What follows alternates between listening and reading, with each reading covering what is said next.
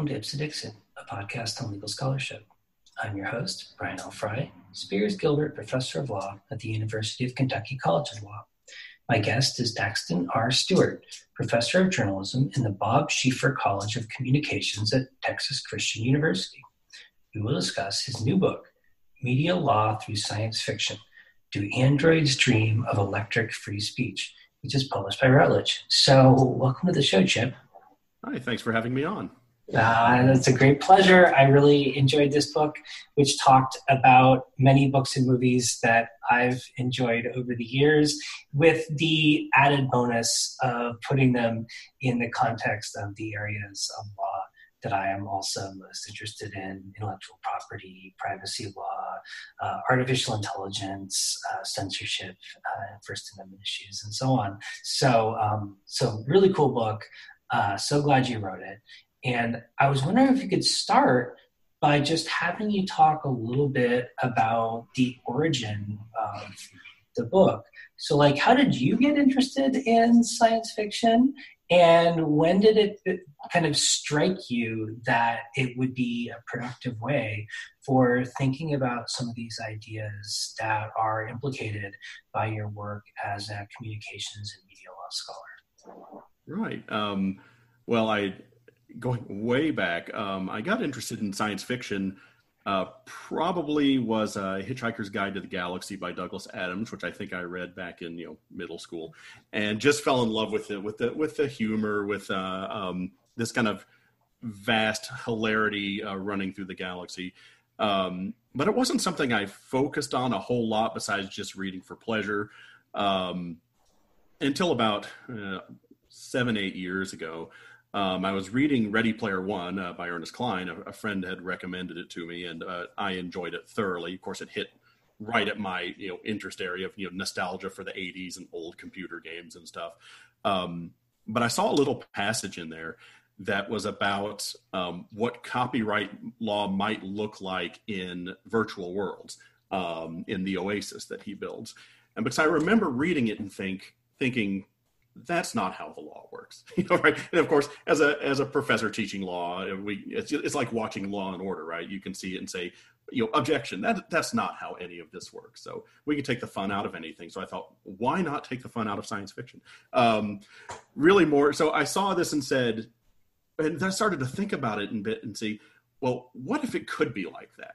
What would make Ernie Cline add in what I thought was a very progressive passage about copyright law in 2044, what it might look like, which was basically in the Oasis, this idea that if something was more than 20 years old, it was basically public domain. Anybody could use it, which isn't the way the law works at all. And if you see how copyright law is trending, it doesn't seem to be trending that way. So things could be that different in that short of period of time. So I started to think about that a bit and think about what it might be telling us about what the future of copyright law might look like using some future technologies. It was just an offhand passage, but I dog-eared that page and I thought about it a bit. And I talked about it with a couple of friends. One is Woody Hartzog now at Northeastern University. And I said, well, I'm interested in this and other things maybe a bit like it that have a policy bent toward them. And he said, well, obviously you're talking about Cory Doctorow. Obviously you're talking about Neal Stephenson, and recommended some other readings for me. I talked to some other friends and I started to pull out little kind of references about technology and law in science fiction, mostly in books, that I thought were of interest. And I just gathered those for a couple of years. There was a special call for a journal, Communication Law and Policy, to look at the next 20 years of media law. And I said, why 20? Why not 50? Why not 100? And that's where I started to really explore this a bit. I wrote a paper for that call that was ultimately accepted and published, looking at science fiction and talking about it as a place where people think about future technology, people think about what that might mean from a policy standpoint or from a law standpoint as well. And in some places, they're even talking about future law as it relates to the technology. And so I look for those sorts of instances in my areas, communication law, so copyright, privacy, AI, free speech, and try to find examples of these in a place where I could, chew on them a bit and see what's there and what maybe it can tell us about the direction of law in the future.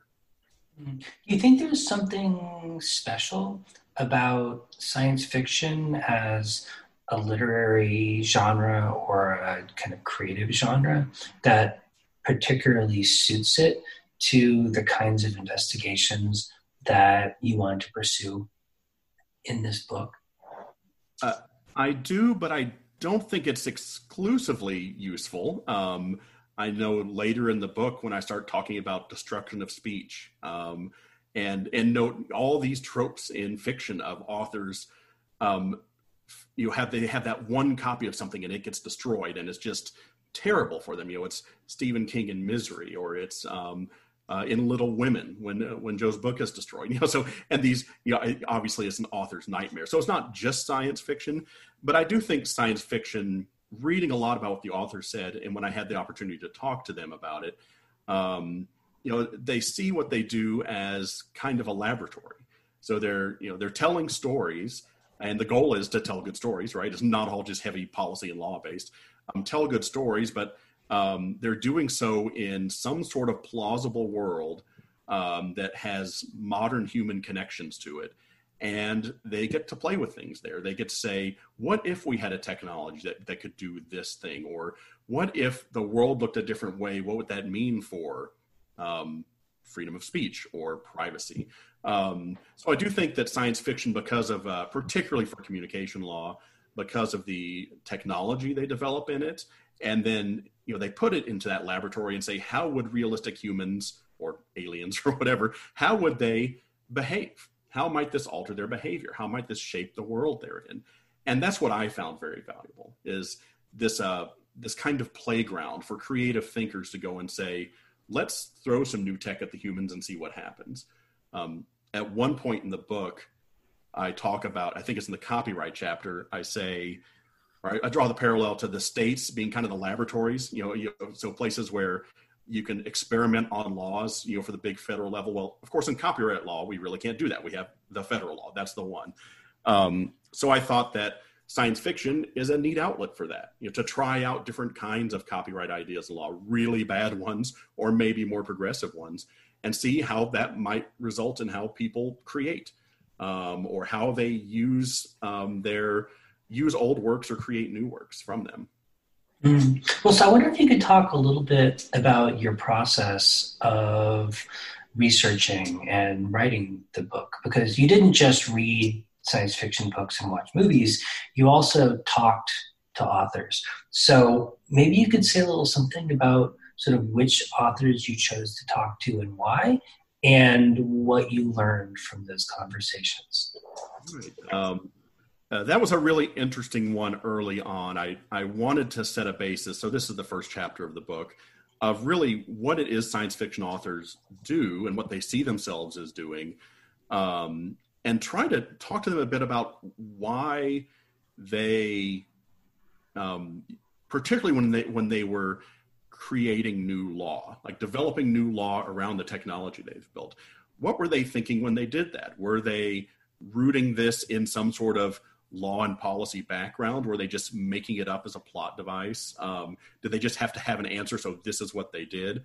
And what I found was that some of them were very deliberate. Some of them were very tech and policy, really rooted in those fields. And that would be like Cory Doctorow, obviously, whom I really appreciated getting to talk to. It was back when the first draft of this paper was published, he actually blogged about it on Boing Boing, and I was just thrilled that he would pay attention to it. And I got a chance to talk to him some there. I've used some of his books in my courses. I've used A Little Brother, for instance, to teach about privacy law. I've used Pirate Cinema to teach about copyright law. Just as ways to engage with students. I found them pretty useful as well. But these are very kind of short, near-term views at immediate copyright and privacy issues. And they're very policy heavy. And they're like, what if policy looked or law looked like this? What if we had a heavy DHS crackdown after a terrorist attack that violated all of our kind of modern norms of privacy. How might people rebel against it? How might they respond? That was Little Brother. What if very heavy 3 strikes and you're out draconian copyright laws came down, which were on the table around the times of the the Stop Online Piracy Act, SOPA and PIPA. What if these things really came to be, and how would people respond to them? How would they rebel against them? What would life look like if you had your family's internet shut down because the law said you were, downloading too many movies and spinning them off or remixing them into something else? So you have people like him and like Annalee Newitz, who was a science writer and a PhD and heavily focused on tech and policy before she wrote her first book, before she wrote Autonomous. Autonomous wasn't even on my radar when I started this project, but it came up and said, well, that's somebody I have to talk to. So I had these kind of, very heavy tech and policy people. And then I started to look around a bit at some others, and I talked to them and said, well, who else should I be speaking to? And Annalee in particular was very helpful. She suggested I talk to Malka Older about Infomocracy, which I hadn't read at the time. Then I read all 3, and then I talked to her, and then she very graciously agreed to write the foreword for the book. She suggests a lot of other readings. I was really looking for authors who don't look like me, different kinds of authors, a diverse set of authors, maybe people I haven't had any contact with in the past. Then I looked at some other things that I'd read over the years, Robopocalypse by Daniel Wilson, and some new books popped up by Katie Williams with Tell the Machine Goodnight. I just found it at the City Lights bookstore in San Francisco while there with my wife on our 20-year anniversary trip. I stumbled across it. Hey, this book looks lovely. And it was set in San Francisco. So I read through it and just loved it, and had a chance to talk to her. I picked up Speak by Louisa Hall at Book People bookstore down in Austin, another great bookstore. And just fell in love with the book and the ideas in it and the approaches. So I talked to each of them. And they were a lot more of I'd say the literary side, that they said, I'm really exploring ideas and communication between people. This is how I do it, is what happens when some of those people are AI, or what happens when those people are mediated by this machine. And we, like what Katie Williams introduces. So lots of different perspectives. The last one I talked to was Robin Sloan, who did, the Mr. Penumbra's 24-Hour Bookstore, which isn't really very much of a science fiction book, though it has a few little tech things in it. I think he's the one that probably would least say I'm a science fiction author, and more that he's an author who does some science fiction things. But he was very influential in the journalism field because of a short film he and another person made about 10 years ago that was looking at the future of journalism through almost like a darkly sci-fi merger into Google and Amazon and these sorts of things, of what the future of journalism might look like in a somewhat startling way. I want to say circa 2004, 2005. And he's been doing some work with writing scripts and bots and algorithms as well. So he was a delight to talk to as well about how he incorporates these, and actually to caution me a bit and say, sometimes we're just writing to tell a good story. We are not writing to give you the moral of the story that's very serious, that has a strong tech policy outcome. We just want to tell a good story, and you don't need to read more into it than that. But still was very kind and supportive as I was going through this project. Mm-hmm. Well, so the book touches on a really wide range of different policy issues in the communications field. But I'll confess, at the end of the day, I'm primarily a copyright person. Right. So I thought maybe for the purpose of the interview, for the sake of just narrowing things down a little bit, we could focus in particular on the copyright section in your book.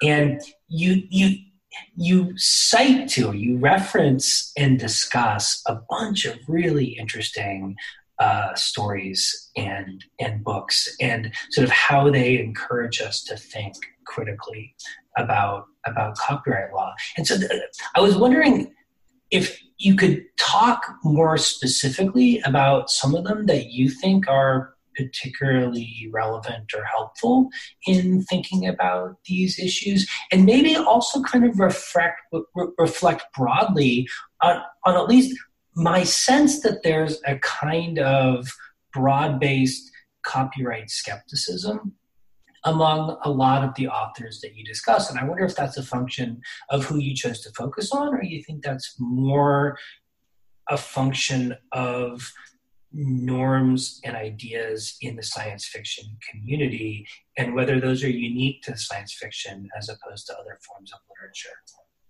Yeah, that's a really interesting point, and one I noticed more and more as I read, and I wondered, because you would think, or at least I would think, authors might be a bit more protective of their copyright. That this is their business, this is the job they do, this is how they get paid. So I would expect that. But you're right, a lot of the science fiction authors, I think, express a lot of skepticism. I think it might be because of the technology. I do think some of it is because of where they found themselves situated and involved in early internet policy. Whether it's connections through EFF and other advocacy organizations, which of course Cory Doctorow is a very important player in, and a lot of the authors that are kind of in that circle seem to share a lot of the same ideas about how copyright law maybe should operate. They all seem to be on the same side of SOPA and PIPA, for example, and the web blackout. All seem to share the same mourning for Aaron Swartz. We saw a lot of these same things coming out, and of course, it's something I sympathize with as well. But I do. It's interesting. Parker Higgins wrote about this. He said, that he wrote, why is there so much, or where's the, I guess, the copyright maximalist science fiction, right? The dystopian copyright maximalist science fiction that says, hey, here's a maximalist perspective. Why is it so great? What's the good side of this? That doesn't really exist, right? All we see is copyright maximalism is bad. And I think that's a theme I noted really throughout in science fiction, is a lot of it is exercises in maximalism. That what happens if we take this idea or this tool and take it to its natural ends where things get as bad as possible? So the copyright, maximalist perspectives here would be, let's have infinite copyright terms. Let's have very serious government-imposed fines and penalties for violating copyright. And you see those pop up a lot. And then start to say, well, what happens when we do that?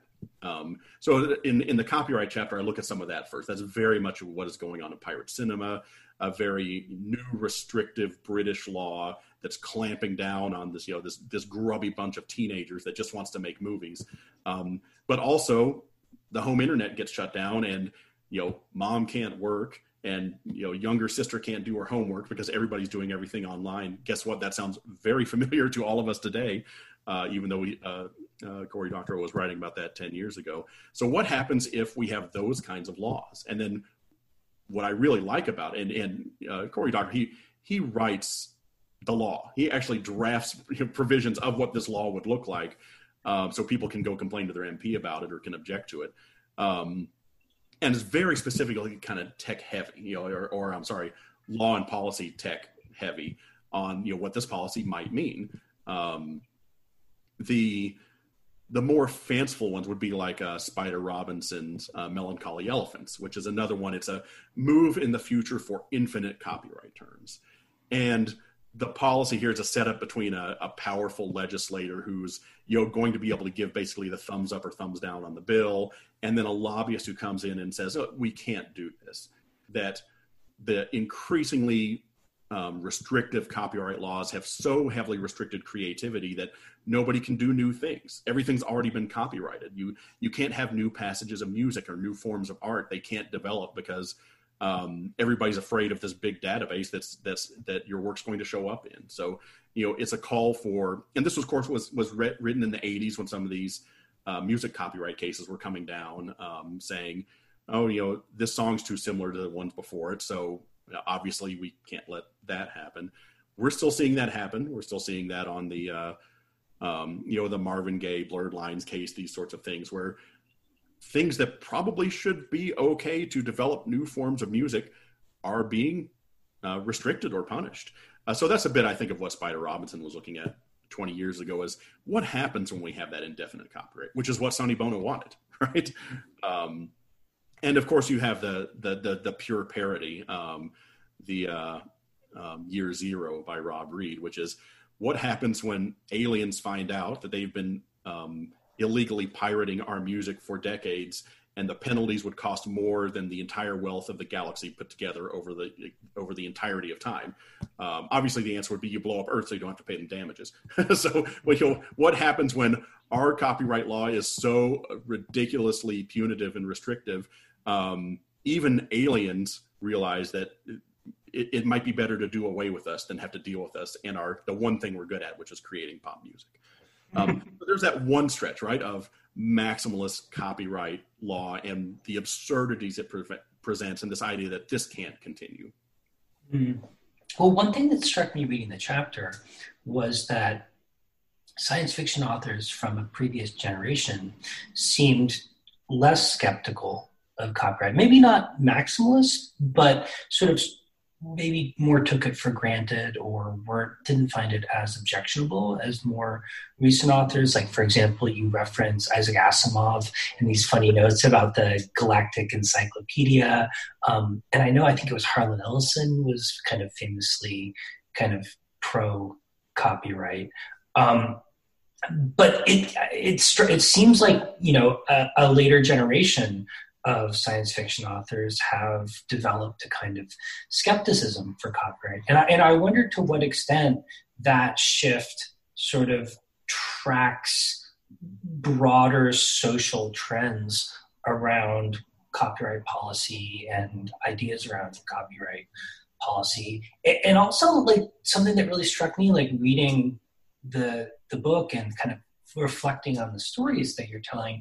I mean, every one of them reminds me in a lot of ways of kind of like a law school hypothetical. Yeah, yes.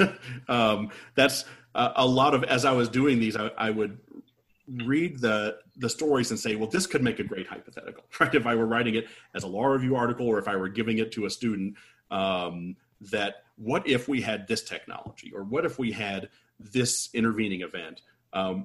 How might you respond to it? How might the law respond to it? What if this issue came up? And that's a lot of the work I usually do anyway in dealing with tech. Is now usually what we're dealing with is we've got a new tech or something that comes up and the law just isn't ready to deal with it. So what are we going to do about it? Right. So, and that's just kind of classic doctrinal, go back through the cases and notes and history and any law review articles that might be helpful and try to reason out a proper approach. On some of these classic ones and why they might be different, I think it's interesting thinking of Foundation and Asimov, for example, that Asimov was in a text-based, print-based world. And so even his idea of the future of civilization hundreds to thousands of years ahead, it's still text, it's still printed books, it's still newspapers, and it's still encyclopedias in bound volumes, as opposed to giant data banks of information, which clearly would be where we are. I think of how Sarah Zhang wrote about how the Empire's data storage and privacy was so bad in Star Wars that they put things on tapes and put them in big towers. And make single copies of the Death Star plans. That's no way to manage data when you can travel through light speed. That you can't transmit things digitally or via email. You put it in tapes, which is just silly to think of. But that's the technology they had available at the time, right? In the 50s, 60s, 70s, 80s. And so I don't think they're thinking as much of what an internet world looks like and what a digital world really was going to look like. So I think the shift is more into the modern digital world and the science fiction authors who are of that world. So that's going to be, John Scalzi and Annalee Newitz and Malka Older, the people who grew up in or developed, kind of their thoughts and ideas in this, nascent new way of communicating in the 90s. Well, so one of the things you did in the book that I really liked and found interesting and helpful was to talk about science fiction works in relation to legal scholarship and legal developments. And I guess I couldn't help but wonder, when it comes to driving policy change, do you think at the end of the day, the science fiction is more influential in changing hearts and minds, the kind of policy work, or do they inform each other in some ways? Yes to all of that.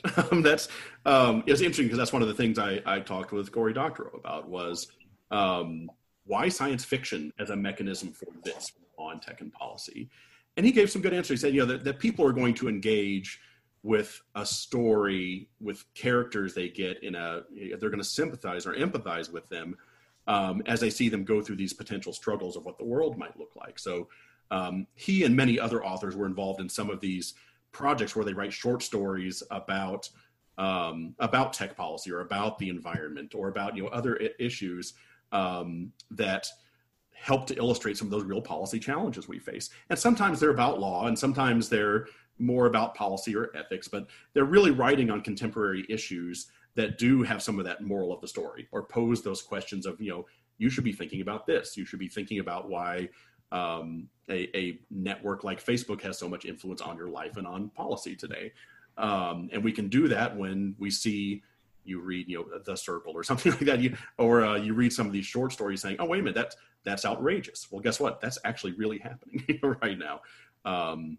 The EFF, for example, had several short stories that was just basically on the right to repair in Section 512, I believe. So just some real short stories that are really aimed at some of the absurdities that the law brings out with an idea of advocacy, with an idea of changing those laws.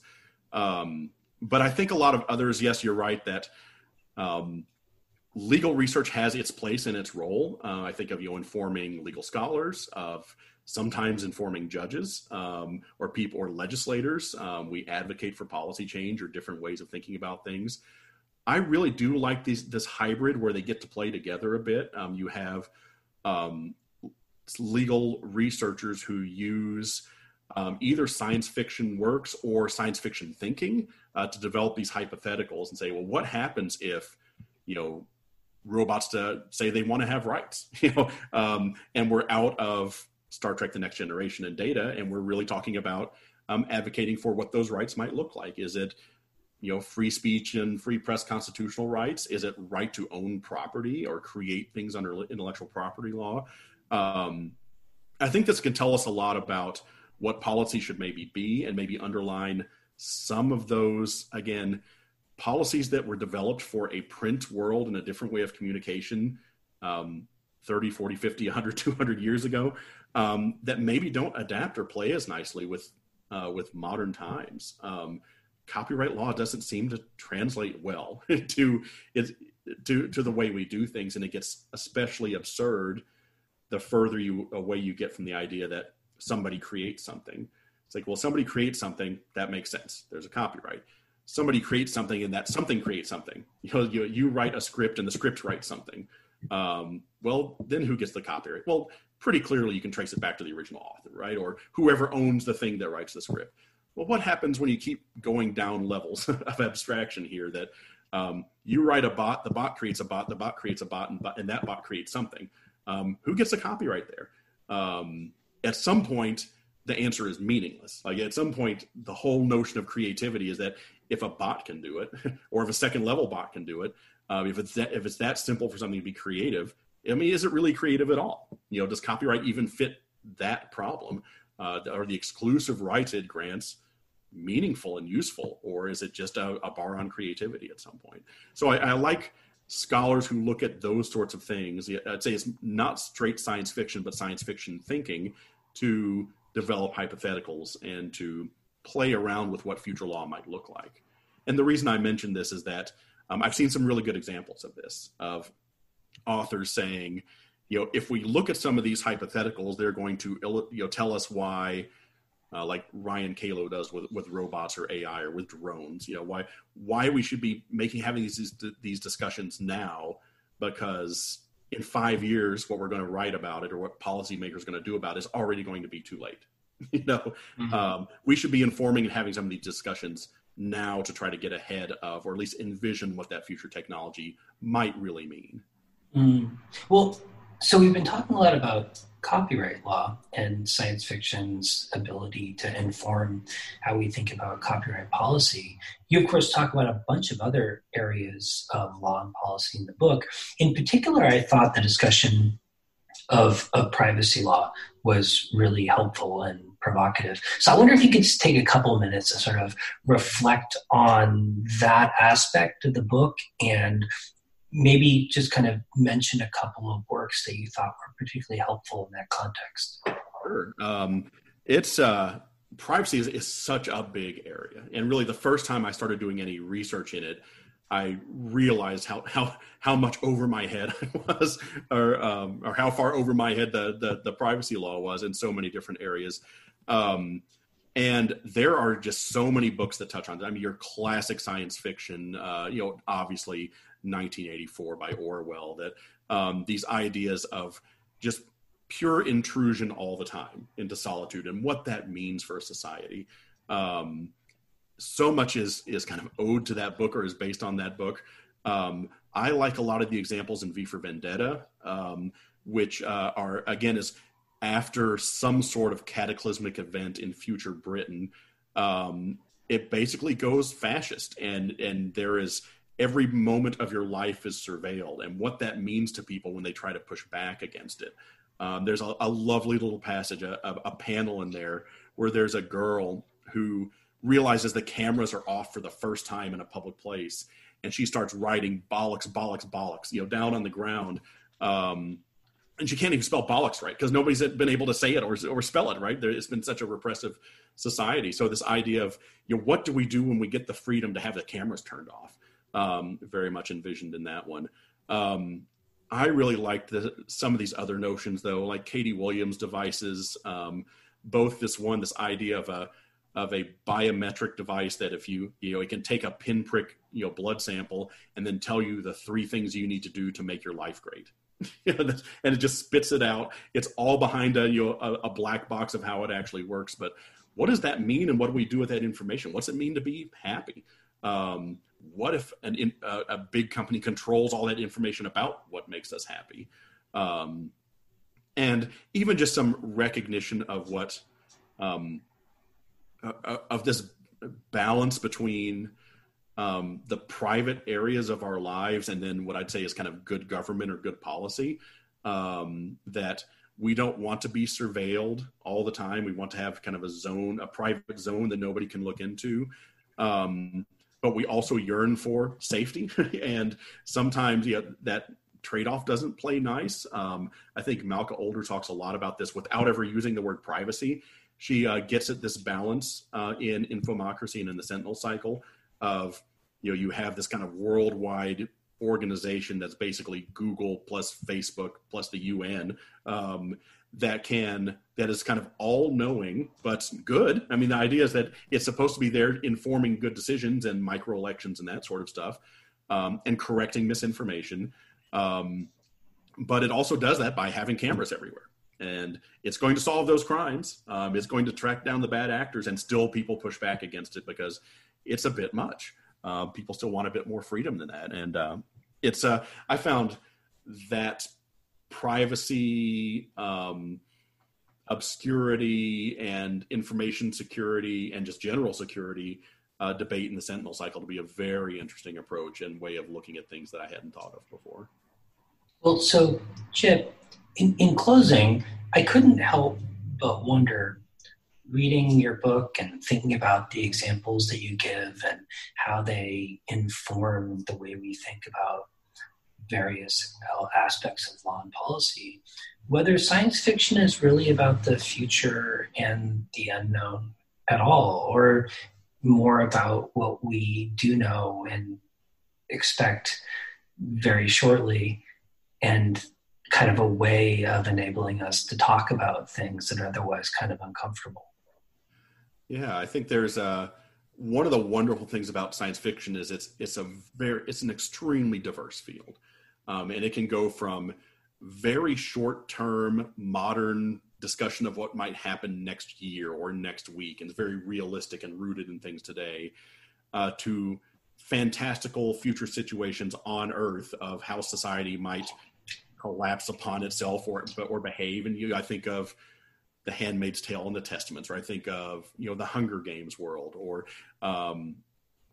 Toddy Thompson's Rosewater, though that's a little less plausible because there's a giant alien invasion in it, or a mysterious alien device. But what happens to society when with just cultural change? It doesn't even have to be technologically based. I mean, Fahrenheit 451, only technology is a flamethrower. I mean, I guess they have big TV walls and stuff, but it's not really a book about tech at all. It's about what happens when we change as a society. So you have those about thinking about the future.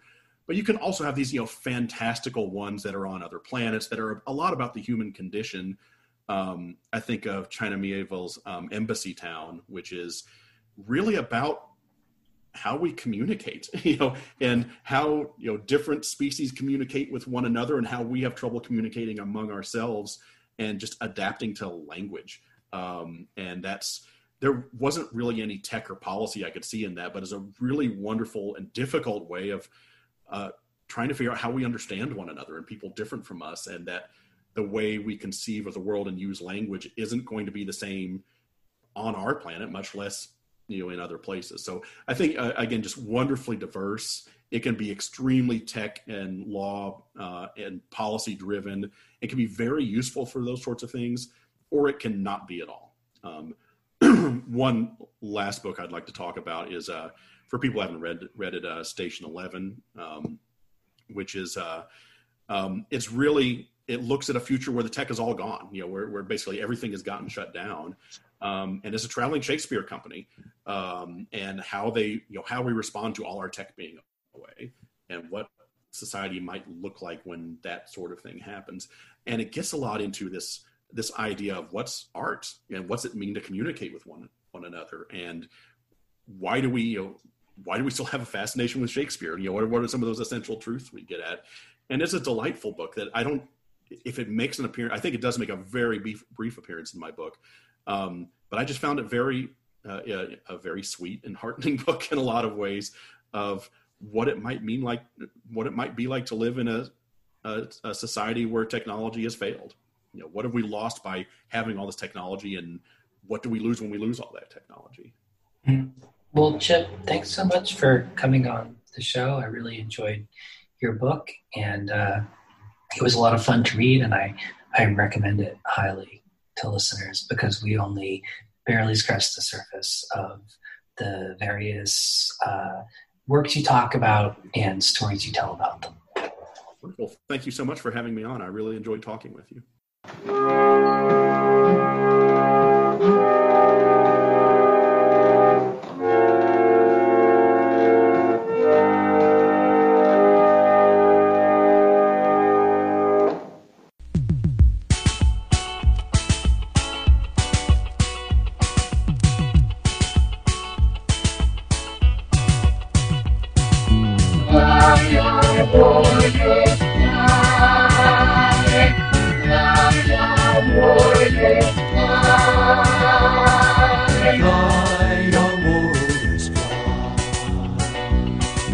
Fly, your warriors, fly. Spread your wings and take off into the morning sky. Fly, your warriors, fly. Attack, your warriors, attack. Attack, your warriors, attack. We owe the Quotas something, and it's time to pay them back. Attack, your warriors, attack.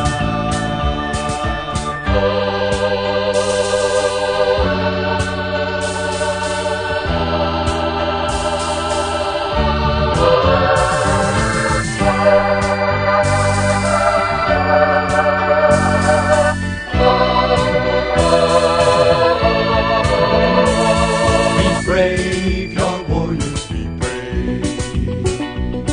Be brave, your warriors, be brave. Better to die a hero than to live a slave. Be brave, your warriors, be brave. Fly, your warriors, fly.